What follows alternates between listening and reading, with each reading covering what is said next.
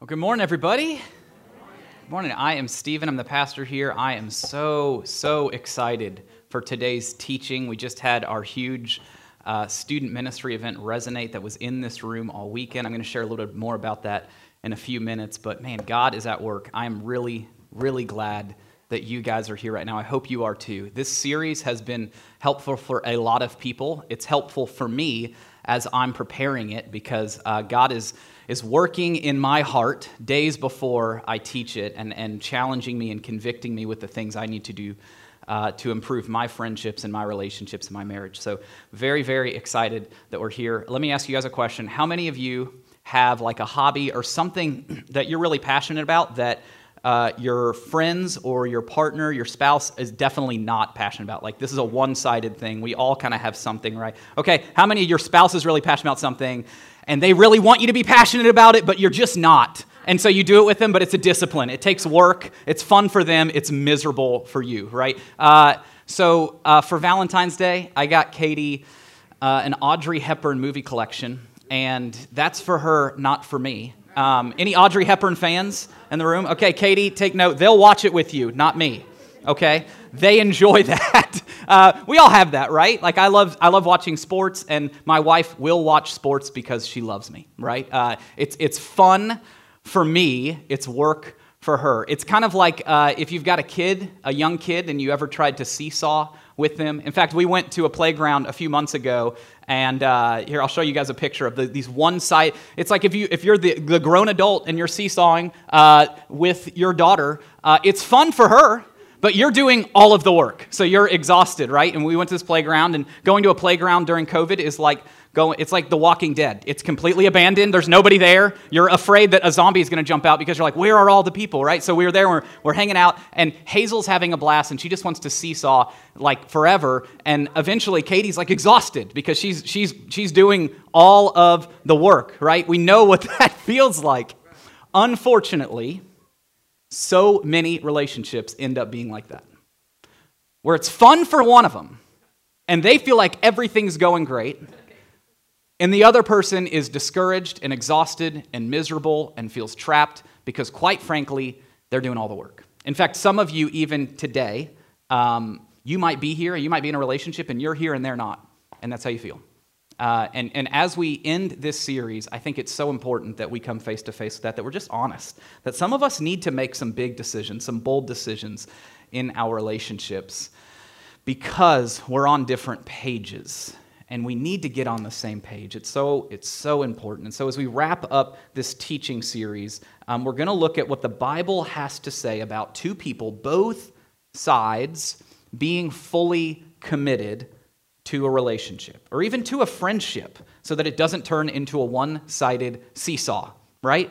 We all have friendships that are one-sided. We all do, and it's discouraging, where the other person says, it's great. And you're frustrated, right? We know what that's like. We don't want that. God doesn't want that for your life. He doesn't want all of your energy to go negative because you feel like you're just burning through the pistons. And like He wants you to enjoy the relationships in your life, and He wants you to experience why He created those in the first place. And so what we're going to do today as we wrap this up, whether you're dating, whether you're engaged, married, or in your friendships, we're going to look at how we can be healthy and holy if both people are committed to three things. Those are the things. We're going to look at three different things. So I encourage you to do this. I've encouraged you for this teaching series. I encourage you to do this every single week, but especially in this teaching series because I think it's really important.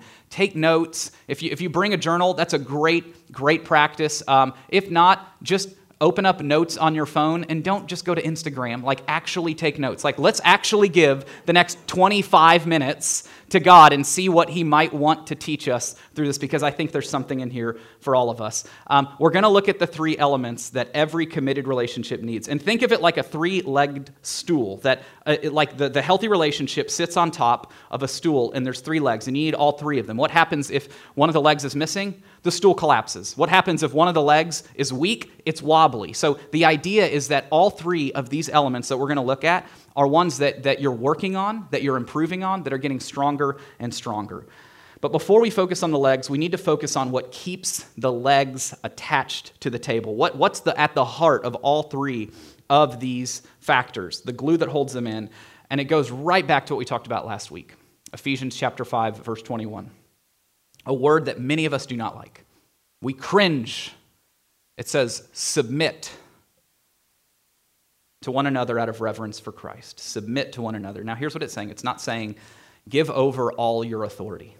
Let the other person do whatever they want. That's not what it's saying. Submit more accurately means to yield to humble yourselves. That this is about humility, not authority. This is about humility, not control. That humility is the glue that holds these legs in place. Now, sometimes what the church does very poorly is we focus on the wife needs to submit to the husband, but the passage begins by saying submit to one another, that both of us need to submit.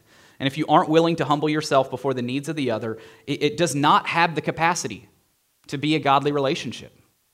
Like this is where it all begins. And I think for a lot of us, this is where the breakdown is. Most marriages in our country, I would say even the majority of marriages that attend church together are not really the godly relationships that God wants them to be. And it begins and it ends here. That one of you may be crushing it at humility. And you feel weird saying that. Like one of my favorite shows is Parks and Rec, and Tom Haverford, he goes, I'm pretty amazing at being humble. Like we feel weird saying that, right? Because it's kind of ironic. But when humility is absent, there is growing tension. So our tendency in these conversations is this. Our tendency is to put us first and to think what we're doing right and what the other person is doing wrong. And in fact, all the time, all of the time. This is human nature. It's a defense mechanism. When you're hearing a message, your defense mechanism is not to say, I need to do better at that. Your defense mechanism is to say, that person's doing worse than I am. This person needs to hear this message. Oh, my kid needs to hear this. I'm going to play it for them tomorrow morning, right? Like that's our tendency. Or if you're in a relationship, you're like, hey, I'm going to make sure they watch it back. Fight against that.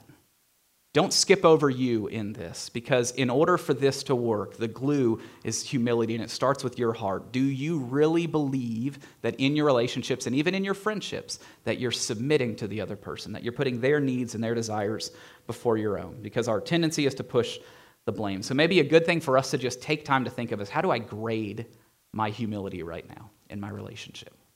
And I'd say this, if you get defensive, and if it's easy for you to think of all the things that are wrong in your relationship because it's the other person's fault, there might be a struggle with humility.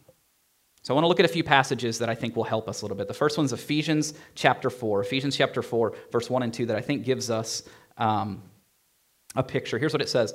Paul is writing, and we've looked a lot at what Paul has to say about relationships, about singleness and the beauty and the value of singleness, and the beauty and the value of marriage, that both are acceptable, beautiful choices that you can make, and both can glorify God with your life. Here's what it says, Ephesians chapter 4. Therefore, I, a prisoner for serving the Lord, beg you, and he's not just saying that like in an expressive, he's actually in prison as he's writing this, beg you to lead a life worthy of your calling, for you have been called by God. You're God's masterpiece. You're God's chosen, unique person. God has a unique, special story for your life. You've been chosen by God. Always be humble and gentle. Well, that just eliminated the room, didn't it? We struggle with that. Always be humble and gentle. Be patient with each other, making allowance for each other's faults because of your love. Saying, leave space in your relationships for the other person to mess up, because you know they're going to. And gentleness and patience is knowing that that's going to happen and not pouncing them when it does. So where do we need to be gentler in our relationships? Where do we need to be more humble in our relationships? Maybe that's just a good question for us to kind of constantly go back to. And by the way, if you're having a hard time coming up with an answer for these, ask your spouse. I'm sure they have an answer, right? In fact, here's something that Katie and I do that you can steal, is on our dates, what we've started to do, we picked this up from a mentor of mine, is when we go out on a date, we say, what are 3 ways that I have blessed you since our last date? So it's just a chance for us to encourage and say, I really appreciate you did this, or I'm thankful that you did this. And Katie and I, our love languages are a little different, so our answers are a little different. It's always neat because the things that she appreciates most are maybe not the first things that would come to mind for me. But then after that, we say, how can I bless you more this next week, this next month? And sometimes we feel bad saying it. It's like, oh, you're doing such a good job. But it's like, well, no, this is an opportunity for you to say, what can I do better? That's a really good practice because it gives you this open avenue to sit across from your partner and just say, hey, how can I do better? What am I doing that inadvertently that might be hurting you. This is your chance. I'm giving you permission to speak into it. So the theme here is this. Here's the first leg, is godly commitment is rooted in sacrifice. Just like every godly relationship is rooted in sacrifice. In order for you to have the kind of relationship God designed for you, it can only happen if you're willing to sacrifice me in order to serve them. And this is so often where the breakdown comes in our relationships. We stand at the altar, and it's a beautiful ceremony, and we say our vows, how we're fully committed to one another, and we eat the cake, and we dance, and we party, and we go on the honeymoon. And then what happens weeks later, and what happens months later? The selfishness creeps back in. And it's not that we didn't mean what we said in the vows. It means that our sinful nature has surfaced to the top. Right? We know that. I don't think I've ever officiated a wedding where the guy or the girl was just smirking as they're saying the vows. They're like, whatever it takes to get married. We all believe that in that moment because we want that to be true. We want to have these kind of relationships. We have these conversations. We want to have that kind of marriage. But what happens? Selfishness surfaces to the top. It's kind of like how all of us begin the year, not all of us, but most of us, begin the year saying, I want to lose weight. This is the year I'm going to do it. So, sign up for a gym membership, or you do a workout plan online thing, or you buy some new weights or whatever. You're fully into it. You're making a commitment. 2021 is going to be the year. And then what happens? February. And here we are eating cake again, right? And then March comes. The relationships that do this well are rooted in sacrifice and are still committed to sacrifice in February and in March and when it gets hard. Because it was more about the commitment being made, not just the emotion in that ceremony. And that's where the breakdown is. I don't think it's intentional. I think it just slowly happens over time. So you know what separates the great marriages from the good ones? Are the consistent sacrificial, it's the grind. It's the consistent sacrificial grind. The willingness to still sacrifice to each other, even when the honeymoon season ends. Even when it's financially tight. Even when your kids are adding stress to your life that you didn't anticipate. Even when just a given Tuesday takes more energy. When crisis hits. When stress increases. That's what you made your vows for. It's not for the vacations. Everyone can do that. It's will you commit to sacrifice even during the grind? Not for the next 2 years, but for the next 50. A slogan that, as a student pastor, I would say when we were on mission trips is that sometimes it's just that grind and you're exhausted. I remember we were in Houston and we were clearing out a lot, and the heat index was 111 degrees. I know, it's why live in Texas? Exactly, right? 111 degrees, and everyone's miserable. It's middle schoolers mowing lawns so that they can turn these into plots, for new community development. It's a really cool project through United Way that we're helping with. And one of the guys, we came together, and one of the leaders who has a military background, he says, something we would say in the Marines on days like this is embrace the suck. It's going to be crummy, so just embrace it, put your head down, and don't give up, that we prepared for this. We're ready for this. In your marriage, if you went through counseling or you had a lot of conversations in your marriage, you prepared for these moments, for the stressful crisis moments. You anticipated the pain. You prepared for the pain so that you can persevere the pain. That's what it means to have that kind of sacrifice. Not just a sacrifice we get excited to talk about on Sundays. We're going to do that, we're going to do that. But you're going to persevere the pain. Matthew 16:24. Jesus says this. This is at the heart of what it means to follow Jesus. If you want to be my follower, you must give up your own way, take up your cross and follow me. If you want to follow me, you have to give up your own way. That sacrifice is the first leg in a healthy, committed relationship. It's at the heart of following Jesus. So what area of your life do you know you need to be more sacrificial? Maybe you're just holding on too tightly to it. Maybe if you're just being honest, you know you're being a little too selfish in that area. And again, if you can't come up with an answer, ask your partner. They'll come up with one for you. In love and in gentleness, right? But it might be time. I think some of us are really selfish with our time. And we feel like our time is our own. We're so busy that we're entitled to do whatever we want whenever we want. So maybe you need to hold that a little bit looser. Maybe it's the way you spend your money. Maybe there's tension in your marriage because the way that you're viewing money and the way you're choosing to spend your money is bringing a lot of stress to your partner. And you need to be less selfish there because your relationship to them matters way more than what you want to buy or don't buy. Expectations. Maybe it's expectations. Maybe your expectations are even higher than what God's are for your relationship. And it's creating a lot of tension. So the First leg is sacrifice. The second one is this: godly commitment is rooted in transparency. This is one I'm really passionate about because I think most people don't have a lot of people in their life that they can be honestly transparent with. A healthy relationship is one where both people feel completely safe with each other. That's hard to find, isn't it? And I don't just mean physically safe. I mean emotionally safe. Like you can actually share everything about your life with them. How many people in your life do you feel like you can share anything about yourself with? Probably not many, right? That's hard to find. Maybe one, two.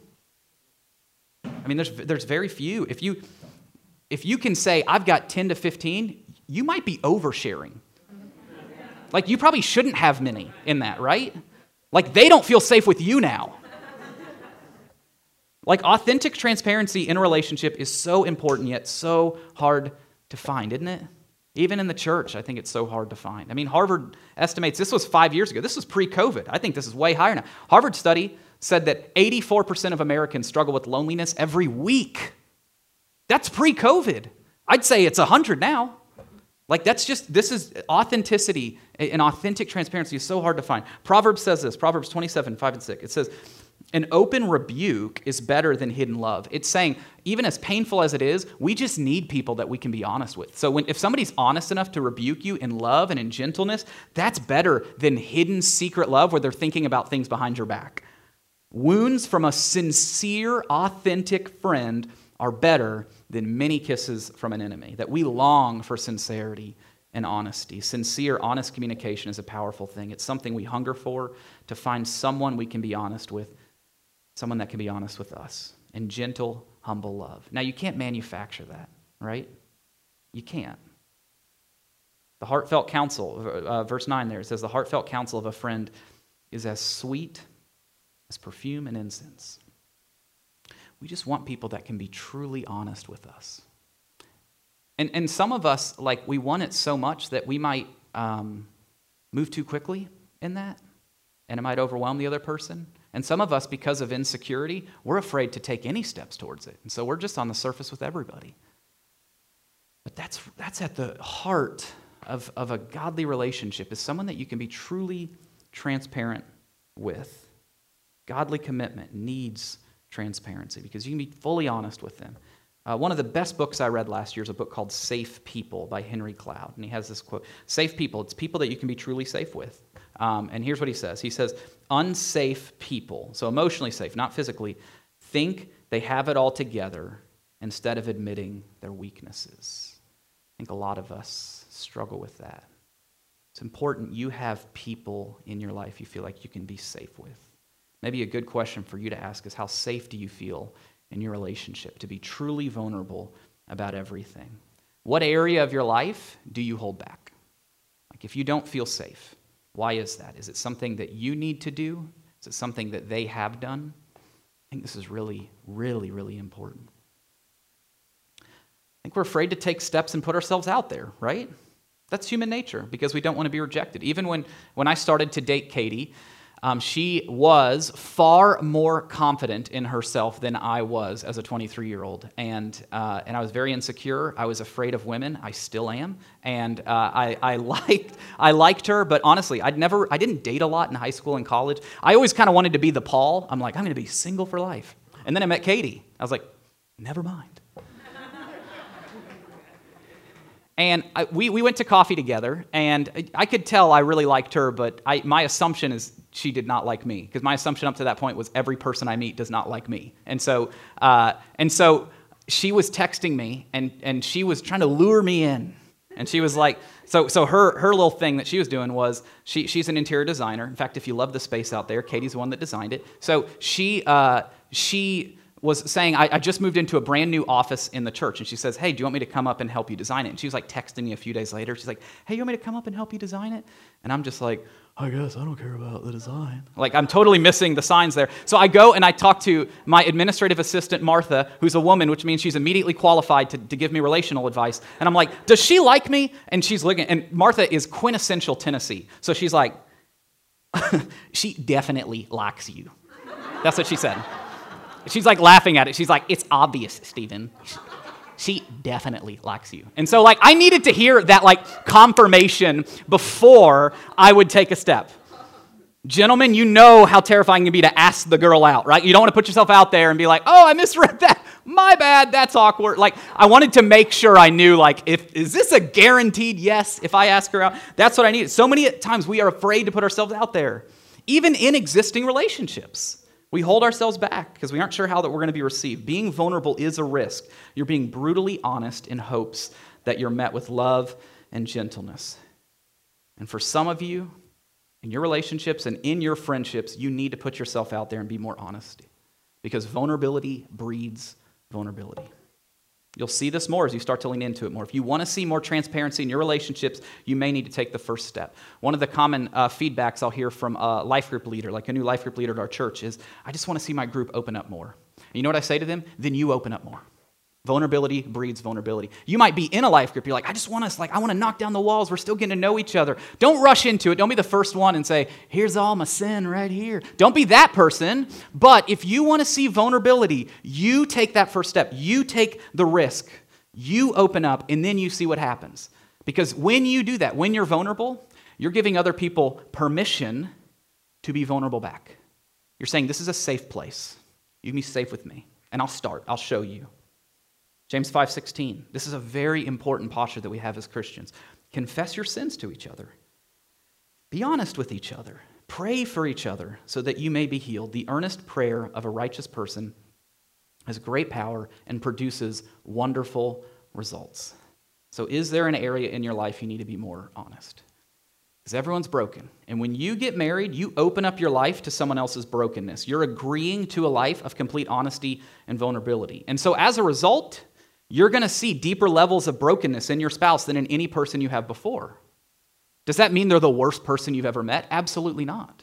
It means they're the person that gave you permission to see all the deep roots in their heart. That's a good thing. That's a safety thing that we need. Don't hold that against them. Instead, commit to being that safe person for them. God wants you to feel safe in your committed relationships. For those of you that don't, and if you're being honest, you know you might not ever. You might be dating someone, and you've been dating long enough to know, I don't know if I'll ever feel fully myself. I keep finding myself making excuses for why they, it's not this, but that's okay. They've gone through, if you know, then you know. You might have to take a bold step and step away because God wants you to feel safe. Now, if you're married and you're in a covenant relationship with them, you don't just step away. You fight for safety. You fight for it. Now, here's the third leg. Godly commitment is rooted in forgiveness. The entire Christian faith is rooted in the truth that God forgives us and he calls us to do the same. In fact, without forgiveness, there is no Christian faith. That's everything, is forgiveness. It's at the heart of everything we believe and everything God calls us to be. Matthew 18, Peter asks Jesus this. He says, Lord, how often should I forgive someone who sins against me? 7 times? Now, here's why he says 7 times, because in the Jewish faith, they say you forgive them once. So when he says 7 times, the other Jews are like, that's astronomical. Why would you forgive them 7 times over? Here's how Jesus responds. No, not 7 times. But 70 times 7. Now, people wouldn't know any better that he's not just coming up with a math number that you forgive them 490 times. That's not what he's saying. In the Bible, if you want to know, there's something called numerology, which means numbers in the Bible actually represent something. So the number 12, anybody know? Where do you see the number 12 in the Bible? The 12 apostles, the 12 tribes of Israel. The number 12 represents the completion of God's people. That's why in Revelation, 12 times 12,000, 144,000, it says in heaven, that it's a number that represents all of God's people. There's some people that think there's going to be exactly 144,000 people in heaven. Nope, it's symbolic. It's saying the completion of God's people. That's what 12 represents. 7 represents the number of fullness in the Bible. So whenever you see 7, it's almost like the full circle. So when Jesus says 70 times 7, he's basically saying endless times. You never stop forgiving. You never run out of forgiveness. It is endless forgiveness because that's what Jesus gives us. Now, here's a guarantee. The person that you are married to will hurt you. Sometimes on purpose, sometimes by accident, sometimes deliberate, sometimes out of emotion, but it will happen because it's 2 broken people trying to commit to a relationship together. And when Jesus tells us to forgive. There are no conditions attached to it, are there? That's what's hard. He doesn't say forgive as long as they apologize. That's what we're waiting for. And by the way, we're going to get to that in a moment. You need to apologize. But the posture of somebody who has submitted and humbled themselves, it doesn't mean you allow yourself to be trampled over them. But Jesus is saying you forgive quickly. And you know why he says that? Because Jesus knows that forgiveness is just as much about us as it is the person who hurt us. So we have to take responsibility for our pain. Not forgiving somebody, holding on to a grudge or something they said years ago, it's like pulling around a piece of luggage. It slows you down. It weighs you down. Like you take it with you wherever you go. When that person's name comes up, it's pain. At that point, that's on you. You've got to let it go. They may not ever apologize. They may not ever seek restoration or reconciliation. And there's nothing you might be able to do to change that. But what you can change is letting go, forgiving, and moving on. That's what Jesus tells us to do. Here are a few suggestions that I want to give you. I read a great book called Why Won't You Apologize that was very, very helpful. And I realized how hard it is for us to apologize. It's really hard for us to apologize. And here's a few tips I just want to give you that I got out of that. The first one is this: apologize quickly and with no but attached to it. If you say, I'm sorry, but you're a jerk, come on. It's not an apology. A true apology is I'm sorry for. I'm sorry for, not I'm sorry but. You're not making excuses. See, that's a defense mechanism too. When you say I'm sorry, but it's kind of your fault. Like that's not really an apology. An apology is I'm sorry that I hurt you. Just get used to saying that. I'm sorry I hurt you. I didn't mean to. Or maybe you did, and you need to apologize even more. But all the time. Sometimes I'll say things when I teach, and I'll get an email on Monday or Tuesday and say, hey, you said this, and that felt insensitive to me. And I didn't necessarily mean that at all. I was making a joke, but hey, I'm sorry I hurt you. I did not at all. That's the last thing I want, is for you to be hurt by something I said. I'm sorry. So I don't defend myself. I say, you're wrong. My heart is in the Lord. Like, I'm not going to do that. That doesn't help the person. But that's what we do. We justify. We have to get our... No. Humility, you do everything you can to be a peacemaker. So you apologize and you don't throw but in there. Another tip, don't reject someone's apology due to it feeling insincere. Give people the benefit of the doubt. If your kid comes to apologize, don't be like, nope, don't believe it. Now you're just making it harder for them. Even if you know it's insincere, give them the practice of knowing that you're a safe person. That they can come to you and apologize even if they don't feel it, because the next time they know, they're going to come to you and not be rejected. So don't throw it back in someone's face, because it's hard enough to apologize. I'm sorry are the two most healing words in the English language, and we need to use them more often, because you hurt and offend people more than you realize. We need to be quick to apologize. I have a pastor friend of mine that said whenever he's sitting down with somebody that he knows he's hurt and they want to sit down, they have a conversation, he knows it's going to be a tense conversation, and in the back of his mind, he knows that they misinterpreted. What he said was not what they heard, and so he could defend and justify, but he always starts the conversation by saying, hey, before you say anything, I just want to say I'm sorry I hurt you. He didn't try to justify, because what's the point? The goal of that conversation is healing, not justification. It's so important we get that, because I think we're not great at this, right? We know that. Some of you are really good at apologizing. Most of us are not. We need to get better at it. Proverbs 17:9, it says, when love prospers when a fault is forgiven, but dwelling on it separates close friends. How many of us can resonate with that? We all can, right? Who do you need to forgive? Who are you, what pain are you holding on to that you just need to forgive and move on? It doesn't mean you're allowing them to keep hurting you. That's not what it means. It means you're not holding on to pain from the past. You're going to forgive them like Jesus forgives you. So sacrifice, transparency, and forgiveness. These are the three legs. And you know what makes all of these achievable? Is covenant. A covenant commitment to one another. The covenant is a promise that both of you have made to each other. We call that marriage.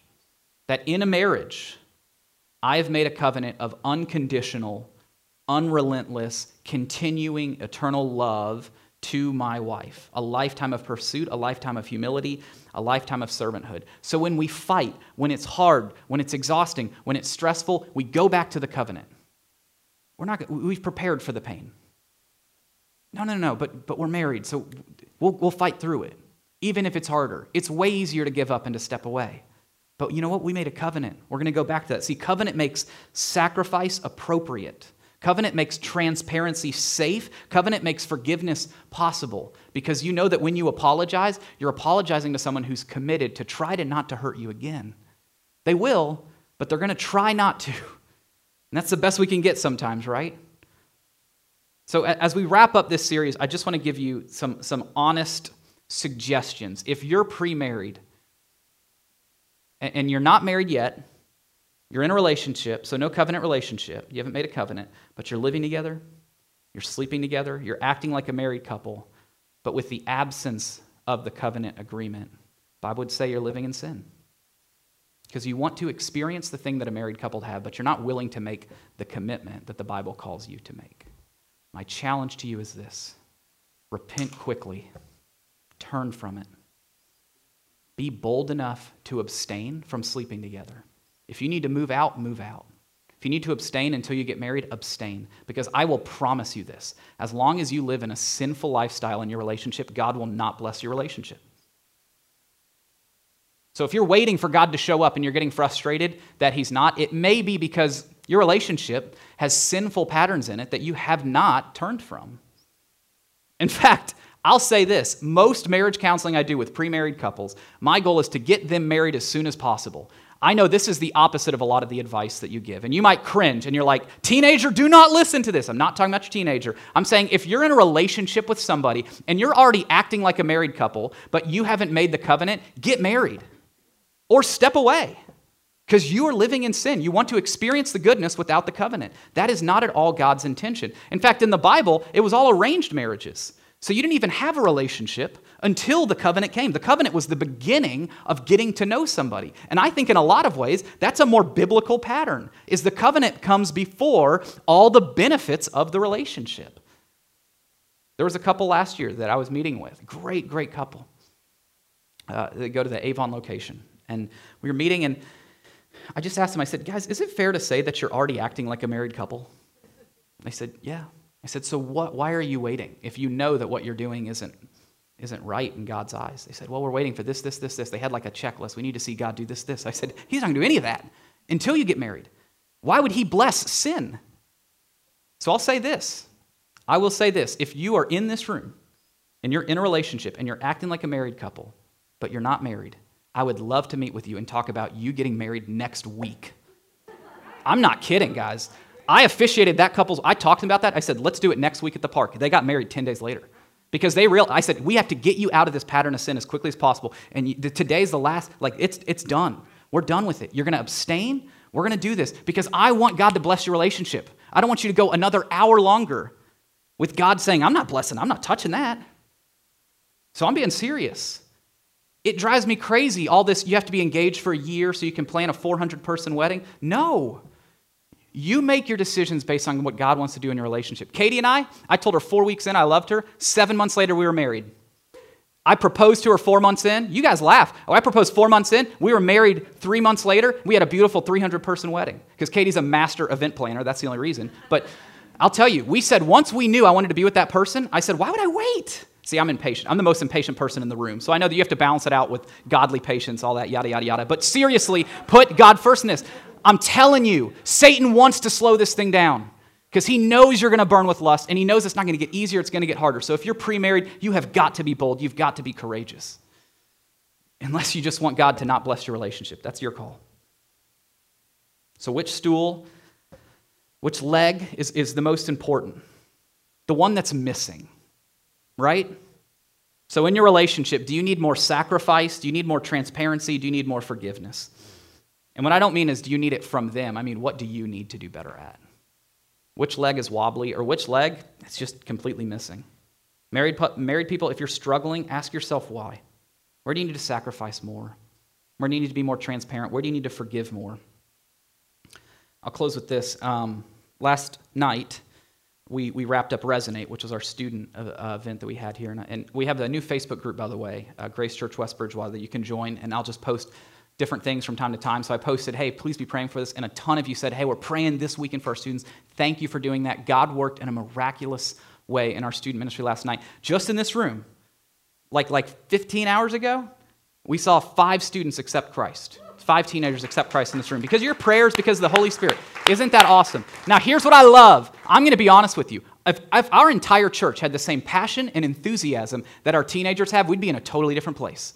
I love teenagers, man. They are recklessly chasing after God. And last night, I stood right here and I said, what's the thing you need to lay down to chase after God? And all the students in the room, they're like praying, they're crying, they're saying, that's it. Like, I don't want anything to stop me from chasing after God. God, I want you to bless my life. I want you to take my story to something way more exciting. And I told them, I said, I hope and I pray that your parents, that your grandparents, that all the adults in the room have the same passion and the eagerness to follow God that you have, because this is awesome. This is exciting. What it came to for them was they're willing to boldly make decisions to put God first, knowing that they're in the minority, knowing that our man, I'm so tired of us making fun of the Gen Z and the millennial generation and saying they can't do this, they can't do this. What about they can? What about the creativity, the innovation? Gen Z right now, the trials they are facing are so much harder than I faced as a teenager. I don't know how I do high school remote. Like, there's so many things. I think we need to be more gracious, more gentle, more humble towards them because they're the ones making bold decisions. I can't wait to have teenagers in my home because I know they're going to spur me on in my faith. I cannot wait for that. Boldness, that's what it takes.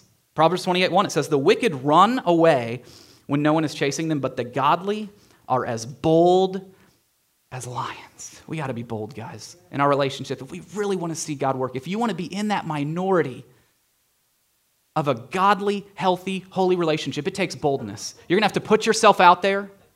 You're going to have to take steps to get there. It takes work, but embrace the suck. It's worth it. It's absolutely worth it. Be bold, do what is best so God can finally bless your relationship. Most people in the world have never had a godly, blessed relationship because they're not living in a pattern that God would bless. God wants to bless what's healthy, not what's unhealthy.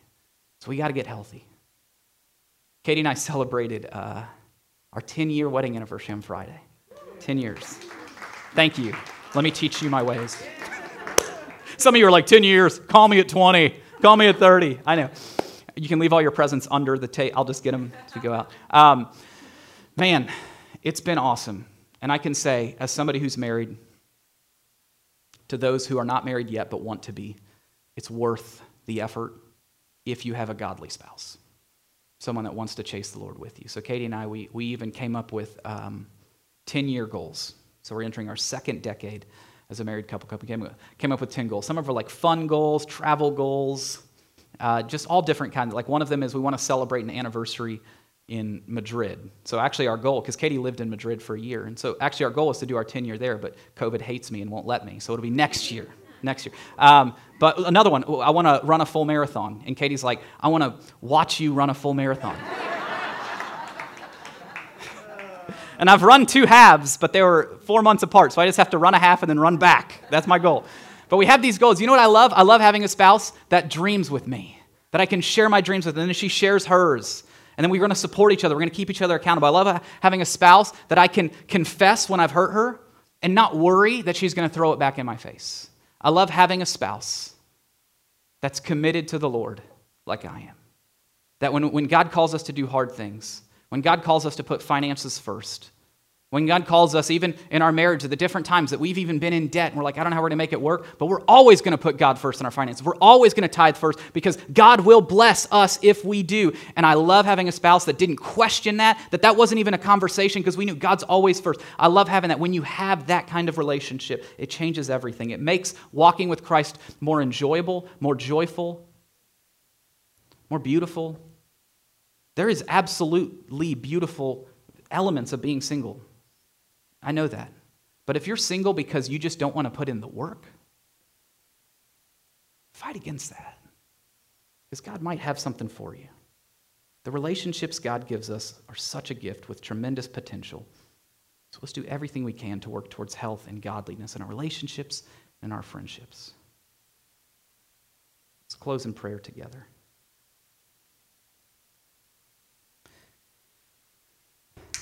Now, I know there's two different kinds of people in this room. There's those who have gone all in to follow Jesus, and there's those who haven't yet. And I just want to, if you're here and you know that the missing element is you've never put God first, I just want to pray with you. And for those who have put God first, I just want you to begin to pray for the people in this room that haven't. Because that it all goes back to this. If we want to experience the power and the love God created for us to share, we have to humble ourselves before God. So, Lord, I thank you, God, I thank you that you care about our relationships, that you want us to get healthier. God, I pray that there's an excitement in the room, that we know our friendships are going to get healthier, we know our relationships, we know our marriages are going to get stronger, because we're making a commitment, God. We're putting you first. We're not going to allow the enemy to make us feel bad for where we've fallen short, God. We're excited because through the power of the Holy Spirit, you can help us to get better. So, God, we're going to leave this room excited and energized. And, God, right now, I just want to specifically pray for the people in this room who haven't made the decision to follow you. I just want to pray right now that they confess to you. They say, God, I know that I'm a sinner. I know that I've fallen short. God, I want to put you first. Will you forgive me? Will you give me new life? Will you enter my life? God, I want to see the story you have for me, not just the one I'm trying to live out. Forgive me. Holy Spirit, come into my life. God, I pray this. Lord, we all pray this. In Jesus' name, amen.